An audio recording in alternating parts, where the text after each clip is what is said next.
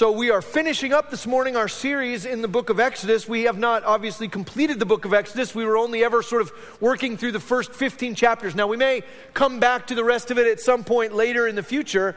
But our series, if you've been with us, is called Call and Response. And each week we've seen in the text here in Exodus the idea that God calls and people respond in different ways. Sometimes they respond with rebellion. Sometimes they respond with worship. And there are also places in the text where God's people have called out to him, or even God's enemies have called him out, and he is faithful to respond every time that there's a call there as well. It's so cool now that we get to Exodus 15, and we see the people responding in a spectacular way. If you were with us last week, you'll remember that as we approached Exodus 14, we saw the people of God trapped between Pharaoh's army and the Red Sea. And we talked about those times in our lives where we feel utterly and completely at a loss for how to proceed, and that in those moments, if we're in the position we're in, because of our faithfulness and obedience to God, that he will fight the battles for us. That if we're in his battle, it's his to fight. And we saw that God did exactly that for the people of Israel in the text last week, Exodus 14. That God piled up the waters on either side, and that the people of Israel were enabled then to walk across on dry land. When Pharaoh's army followed in order to try and take captive the people of Israel, God then folded those waters back over his enemies, and the army of Pharaoh was utterly and completely destroyed. And as the people now, God's people, stand on the far shore and look back at the devastation that God has just wreaked, they look back and there is a song of praise, a song of worship that just kind of explodes out of them. It's actually really cool to behold. I don't know if you consider yourself to be like a musical person, if you're the kind of person that whistles all the time or sings all the time, you always get a song in your head or not. But what I love here in the text is that people respond, God's people respond to what he's done with this sort of spontaneous song. My daughter, when she was little, my daughter Lily, when she was about 3, she always was singing. Like, you couldn't stop her. She's singing songs she knew. She's singing songs that she made up. It was like constant. In fact, she learned how to sing the song, God Bless America, you know that song? And every time we saw an American flag, she would burst into song and sing God Bless America. So you could be driving down the street and you'd drive past a car dealership and they'd have one of those big flags and she'd be like, God bless America. You know, we're like, oh, great, here we go. And then the deal too is that if she saw another flag, before she finished the song, she would reset. So you drive a couple more blocks and there's another car dealer, God bless America. You could be like walking in the mall and see a flag on somebody's backpack or God bless. You know, people would kind of congregate around and be like, is this like a scheduled entertainment at the mall today? Or like, what's going on exactly? But she would sing that song all day. We got to the place where I know it's unpatriotic, but we kind of hated that song, you know, because you'd always sing it.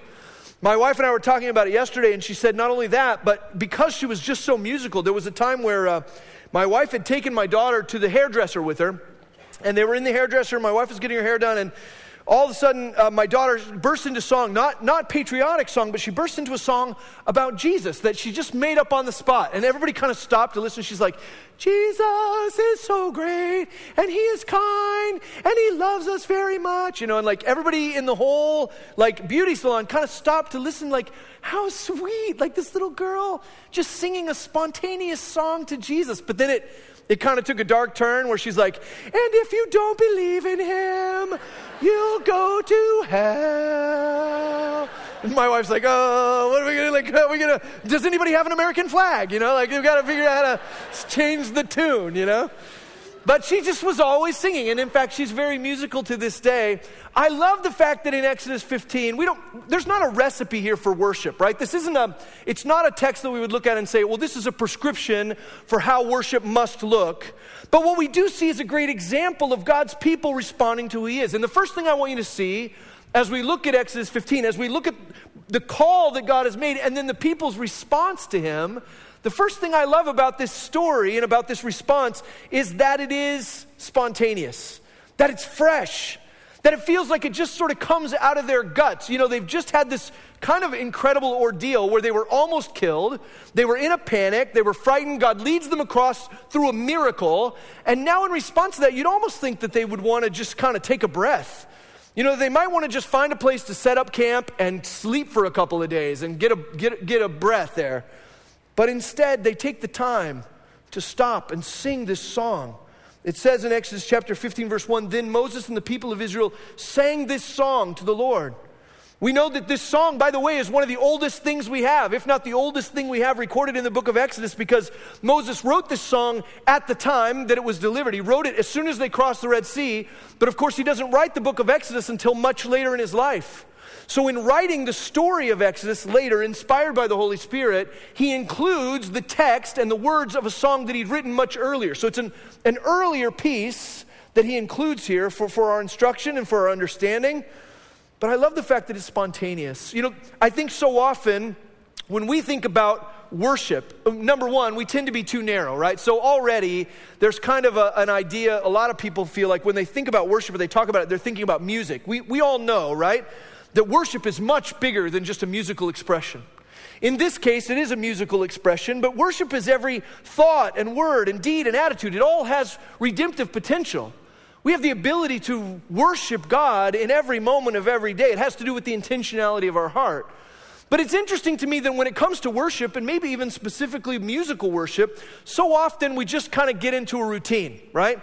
We get into a pattern, we sing the same songs, we do the same things. We can sometimes even feel a sort of an affinity for old songs that somebody wrote a long time ago. And it's not that those songs are bad. In fact, some of those songs are spectacular. The theology in them is amazing. But it's interesting to me how often we become dependent on words that somebody else wrote. In different experiences, we become dependent upon somebody else's experience of God as a way to declare our own. Now, that can work, but I like the fact that this thing just sort of comes out of the guts of the people in the moment. Psalm 98 verse 1, probably familiar to you. It says, "Oh, sing to the Lord a new song." When's the last time you sang a new song to the Lord? I don't mean like a new song that was unfamiliar to you and you just learned it, but when's the last time that a new, spontaneous, fresh song came out of your guts to God? He says, sing to the Lord a new song, for he has done marvelous things. His right hand and his holy arm have worked salvation for him. The Lord has made known his salvation and has revealed his righteousness in the sight of the nations. He has remembered his steadfast love and faithfulness to the house of Israel. All the ends of the earth have seen the salvation of our God. I love this call to sing something fresh, to sing something spontaneous, to sing something new. And it doesn't matter if you're musical. It doesn't matter if you play an instrument. It doesn't matter what your voice sounds like. You know, we don't actually know what Moses' voice sounds like, right? Maybe he's got a terrible voice. It doesn't seem like it's relevant to their celebration. I don't hear anybody in the text going, hey, Moses, this singing idea is a good one. Don't get us wrong. We like the heart behind it, but bro, not you. Somebody else needs to sing. You can write the lyrics, but somebody else needs to sing it, right?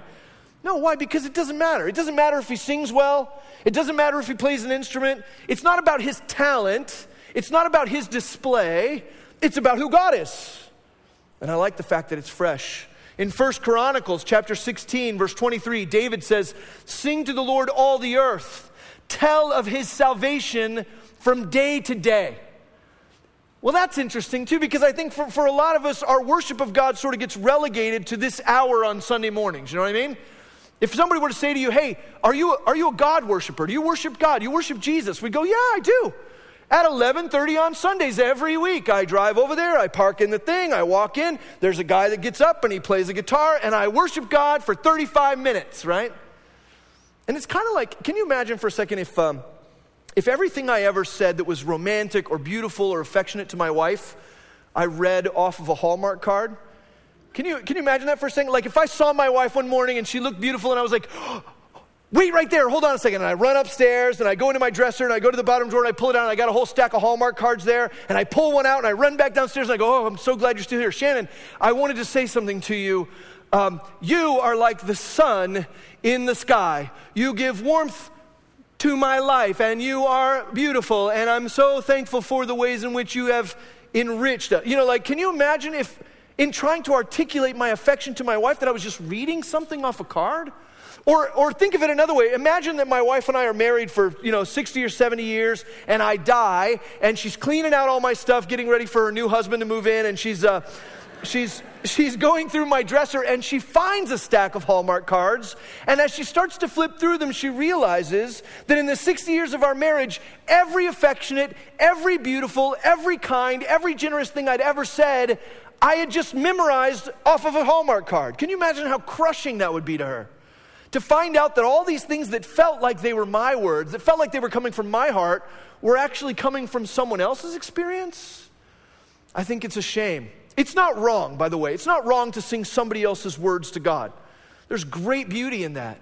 But it would be an absolute shame for us to never sing a new song out of our own guts.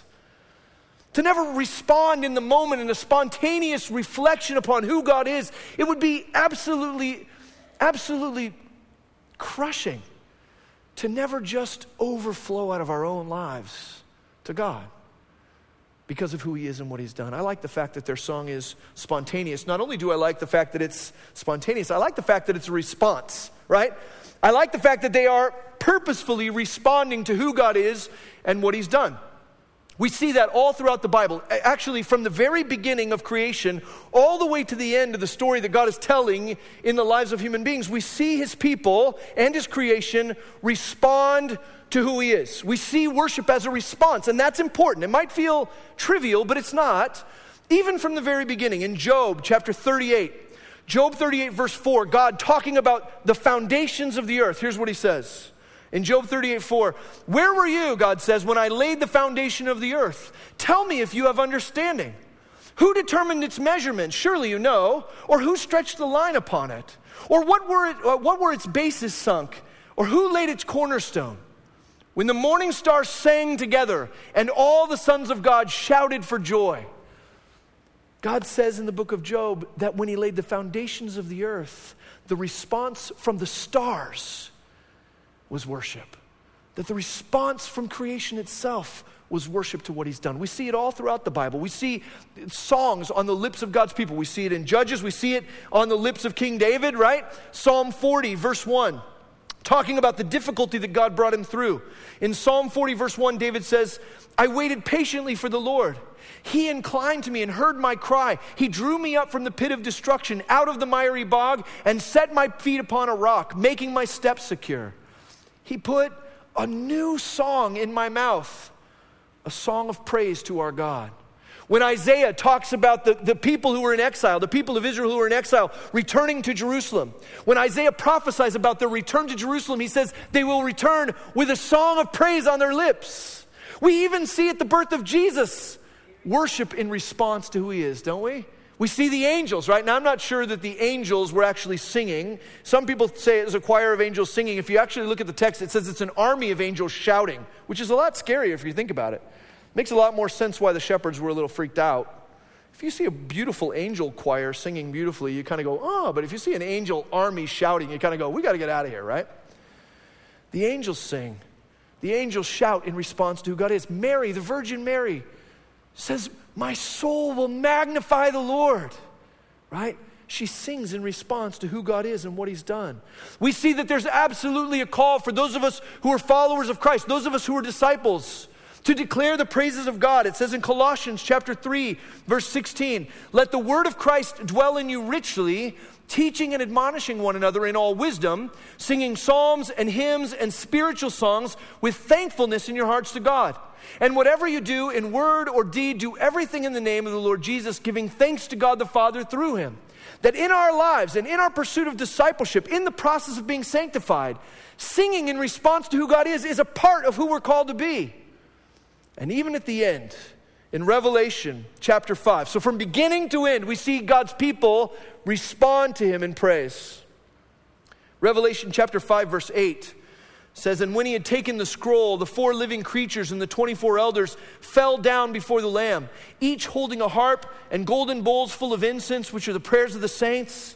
And they sang a new song, saying, worthy are you to take the scroll and to open its seals. For you were slain, and by your blood you ransomed people for God, from every tribe and language and people and nation. And you've made them a kingdom and priests to our God, and they shall reign on the earth.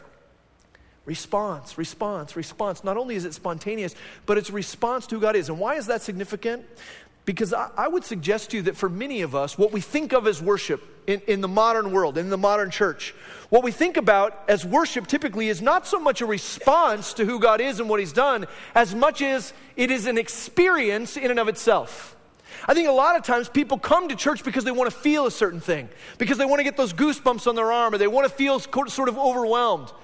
And they start to think of the worship of God as a thing, as like a service to be provided by the church, as something to consume and to absorb. But listen, worship is not just something to take. It's not just an entertainment or something to enjoy. It's a response to who God is. There is a temptation for us sometimes to feel like worship is an experience in and of itself rather than something that comes out of an experience, right? Our worship comes out of an experience rather than being an experience that stands on its own. Our experience of God, our experience of who He is. I love that it's spontaneous. I love that it's a response. And thirdly, I want you to see this morning, I love that it's corporate. I love that it's corporate, that it's this body of people. You know, there's over 1 million people singing this song of Moses on the shore as they look back over the Red Sea, right? Corporate, they're together. Now look, we don't just worship corporately. Can you worship in your car? You absolutely can. Can you worship in your room with nobody else around? You absolutely can. Can you worship while you're hiking in the mountains or walking on a trail? Absolutely. That is one of the ways that we worship God, because we're called to worship Him in every thought and word and deed and attitude. But there is something unique and beautiful about being able to stand shoulder to shoulder with others who are followers of God, who've been moved by Him, who've been overwhelmed by Him. There's something unique and special about being able to stand shoulder to shoulder and praise God together. It says in Exodus chapter 15, Moses and the people of Israel sang this song to the Lord. Moses and the people. At the end of the song, it even shows that Miriam gathers up a group of the women and they grab tambourines and they reprise the song. And they sing it again. We see the song continue in various shapes and forms. This song of Moses pops up in all kinds of places in the Bible.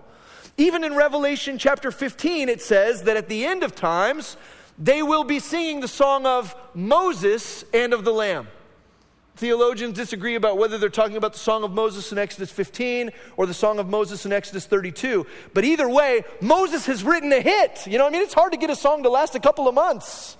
But to get it to last from here all the way until the end of time, I mean, this guy's probably making some sweet royalties on this tune, right? It's not just spontaneous, it's not just a response, but it's corporate. It's a thing that happens together. I think a lot of times, again, so much of the way we approach worship and praise is an individualistic thing. We want to feel a certain way. We want things to sort of satisfy a particular need. And we approach it with an individualistic sort of experiential mindset. But God calls us together in worship. You know, you've probably heard me say, if you've been around for, any length of time, you've probably heard me say this thing where I say to people like, if I want to worship in a room full of 43-year-old bald, chubby guys, right, then I don't have to change at all, right? I come to that room with my preferences and my tastes. I come to the kind of musical styles I like, and I can just be in that room and be exactly chasing after what I want, and I can get other 43-year-old bald, chubby white guys in that room to worship with me. But if I want to worship shoulder to shoulder with my 17-year-old son, and at the same time worship shoulder to shoulder with my 90-year-old grandmother, and at the same time worship with my neighbor from across the street who only speaks Spanish, and at the same time worship with my neighbor the other direction who immigrated from Korea, if I want to worship with all these people, then I have to make a sacrifice. I have to start giving things away, right? A church united by sacrifice has the opportunity to sing and worship and praise God corporately.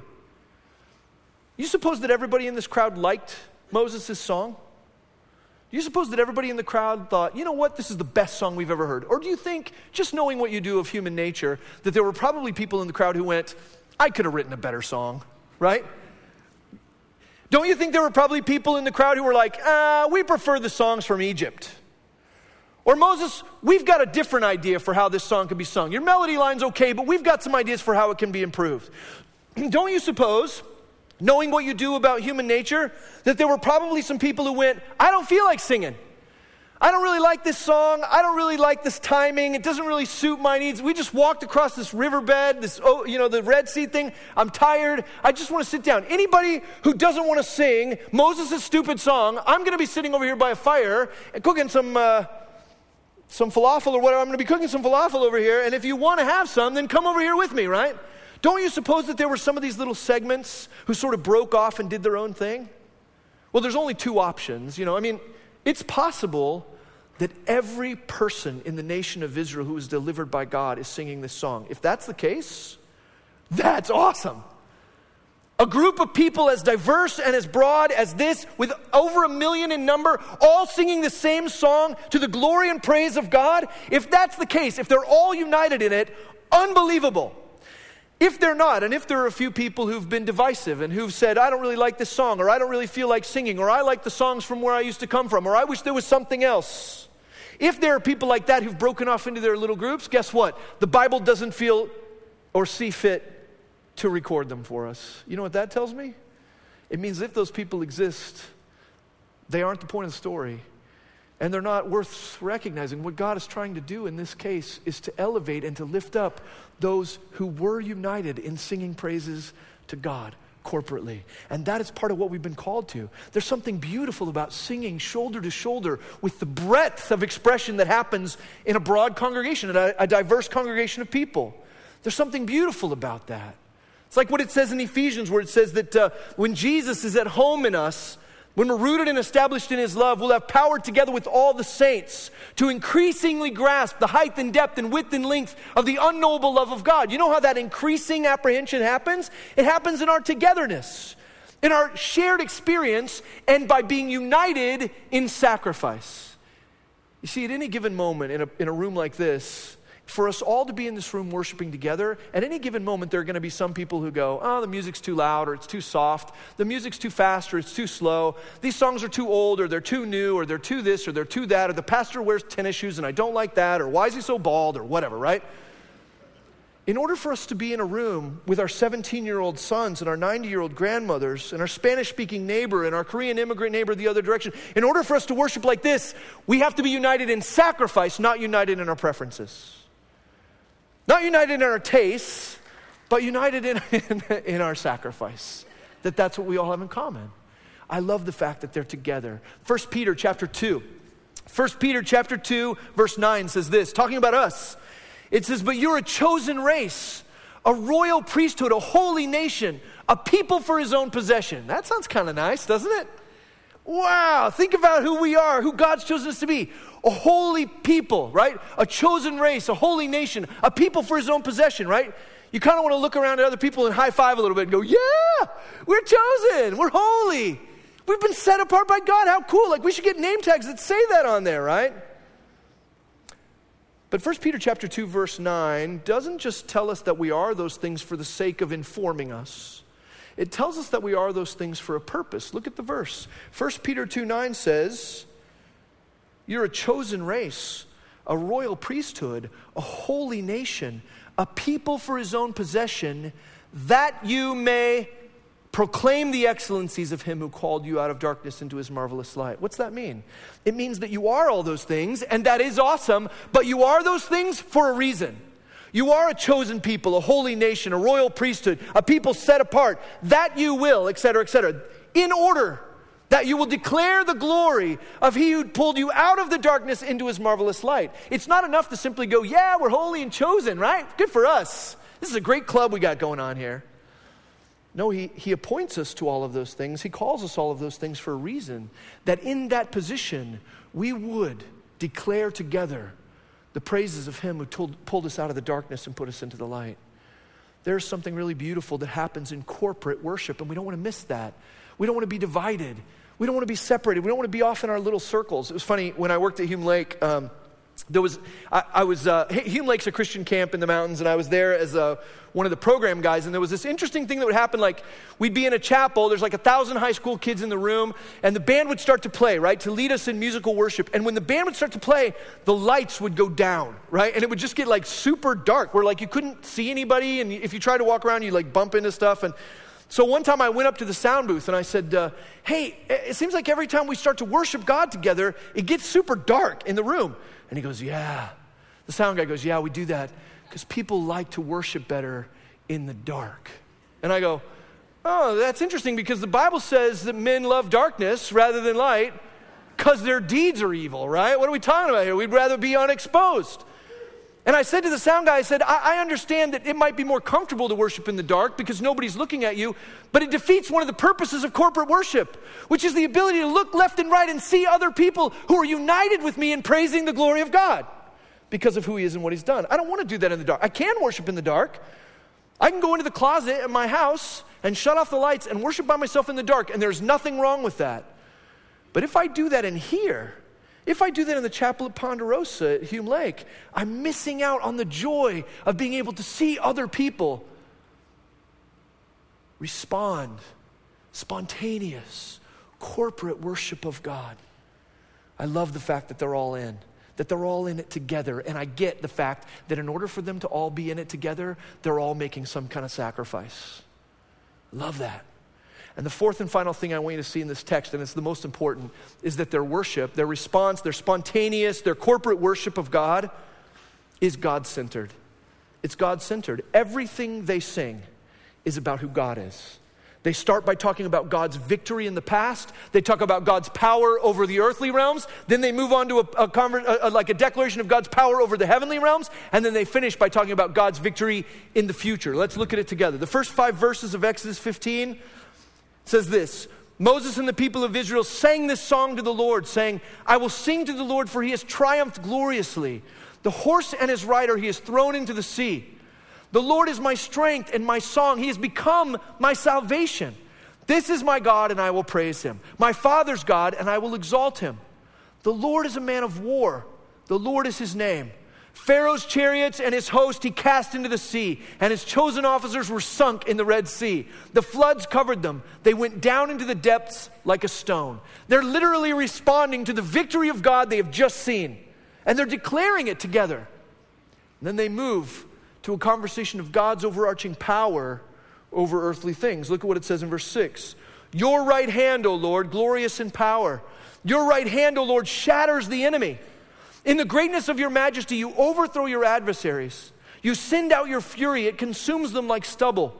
At the blast of your nostrils, the waters piled up, the floods stood up in a heap, the deeps congealed in the heart of the sea.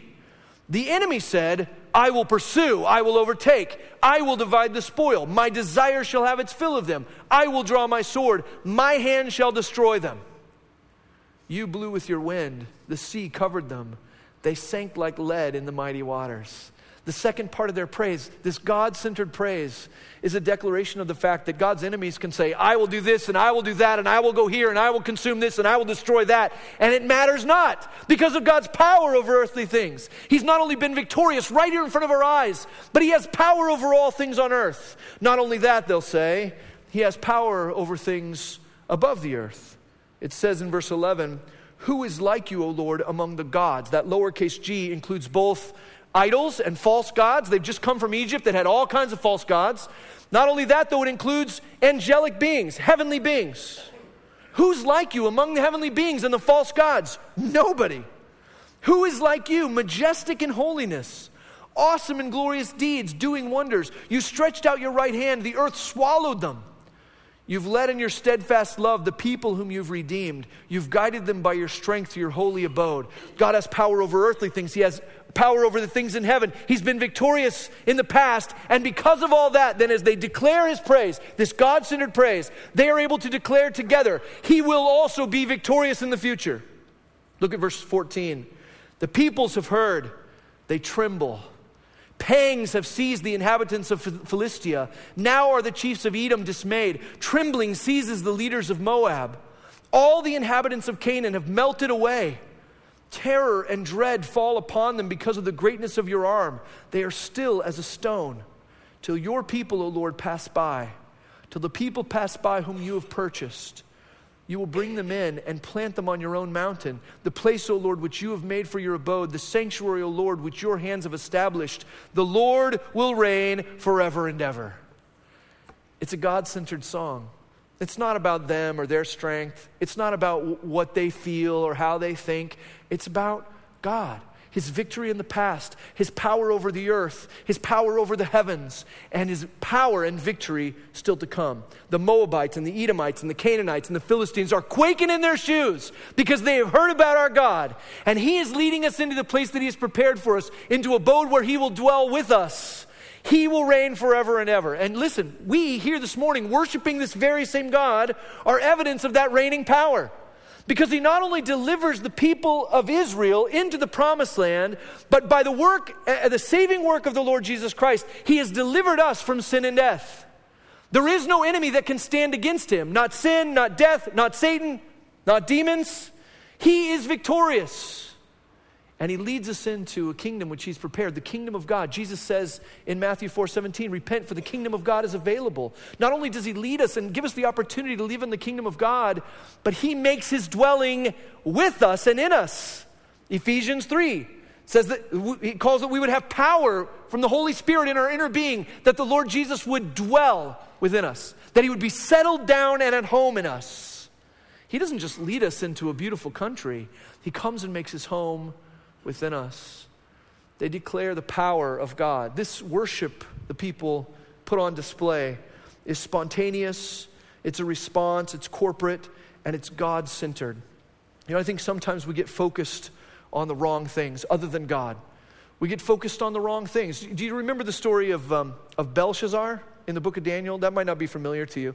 Belshazzar was one of the kings that had taken the Israelites into captivity. In fact, he'd taken Israelites, some of them into captivity, and he'd also taken all of the holy items, the items of worship, the instruments of worship from the temple, and he'd taken them into captivity as well.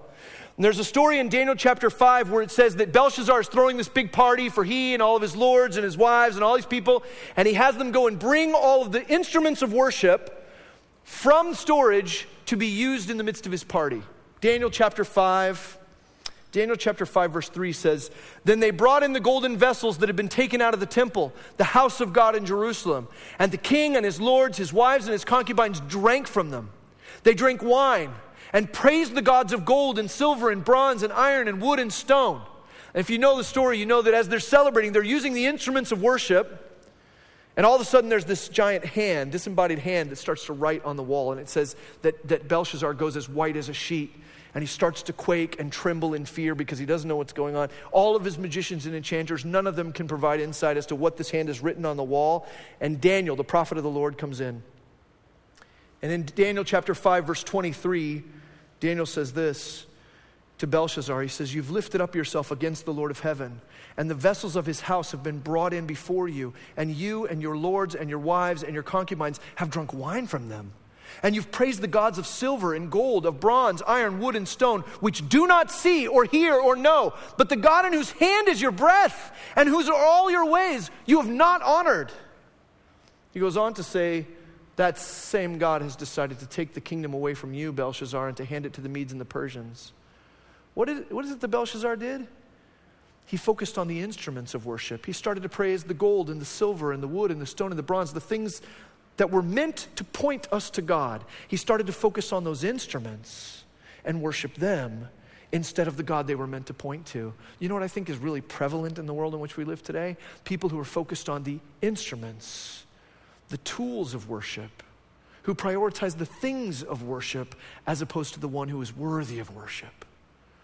Romans chapter 1 says the wrath of God has been revealed for all men because even though they knew God and were without excuse, they exchanged the glory of God for images, created things. They exchanged the worship of God, which we were created for the worship of the creation. I think sometimes rather than our worship being God-centered, it becomes focused on the tools and the instruments of worship, or it becomes focused on all kinds of earthly things, natural things, the created order. I'm not suggesting this morning that you're worshiping lizards or elephants or buffalo or whatever, but I do think that there are all kinds of things that become gods to us that were meant to just be things to point us to God. The Israelites get across the Red Sea, and they have this beautiful, spontaneous, responsive, God-centered, corporate song together. And in it, they're able to declare and experience. It's not that there's no experience or enjoyment in it. It's enjoyable, it's experiential, but that isn't the point. Those things are byproducts. They approach it to declare the glory of who God is and what he's done. And it is a great testimony to us, these thousands of years later, of what worship should also be. But I wonder, as you look into your own life, as you think about what worship means to you, both musical worship and other kinds of worship, I wonder if maybe you feel like you've started to drift. If maybe you started to drift away from what's truly important. And if that's the case, I have good news for you. We're getting ready to go into a series in a couple of weeks in the book of Hebrews that we're going to be in for a while. And the point of the book of Hebrews, one of the points of the book of Hebrews, is that when we center our attention on Jesus and we recognize that he is supreme, we find for ourselves an anchor to prevent us from spiritual drift. That's where we're headed in the next couple of weeks. But right now, I wonder if instead of spontaneous and responsive, I wonder if instead of God-centered and corporate, you find that your approach to worship tends to be routine. That you just sort of get into a pattern where you're just pulling those Hallmark cards up out of the bottom drawer. Or maybe your worship of God has become purely experiential. It's become about what you can get and how you can feel, as opposed to responding to an experience, responding to who God is and what He's done. You're trying to make that worship something in and of itself. I wonder if for some of you would find that your worship of God has become individualistic, about satisfying yourself or meeting your own needs instead of sacrificial, that allows us to be corporate. And I wonder if there are some of you in the room who've started to be creation-focused, focused maybe on the instruments of worship rather than one that they are intended to point to. Creation-focused rather than creator-focused. And as we look at this story, there's so much to be inspired by, but there's also some things for us to kind of take on the chin and evaluate in our own lives whether or not our worship has drifted. Would you pray with me this morning? God, I pray that you would both help us to sense the joy and the glory, just the absolute thrill of a congregation of your people worshiping you in song, spontaneous. Help us to be hungry for that. Give us a sense of desire to do whatever we have to do to be people that are so God-centered that there are new songs coming forth from our lives. And I pray that you'd move in us and you would give us a clearer view of you. That we would have the same thinking of older Christians who used to say, as we worship, so we believe and so we live. God, would you allow our beliefs to dictate our worship and not the other way around? We pray these things in Jesus' name. Amen.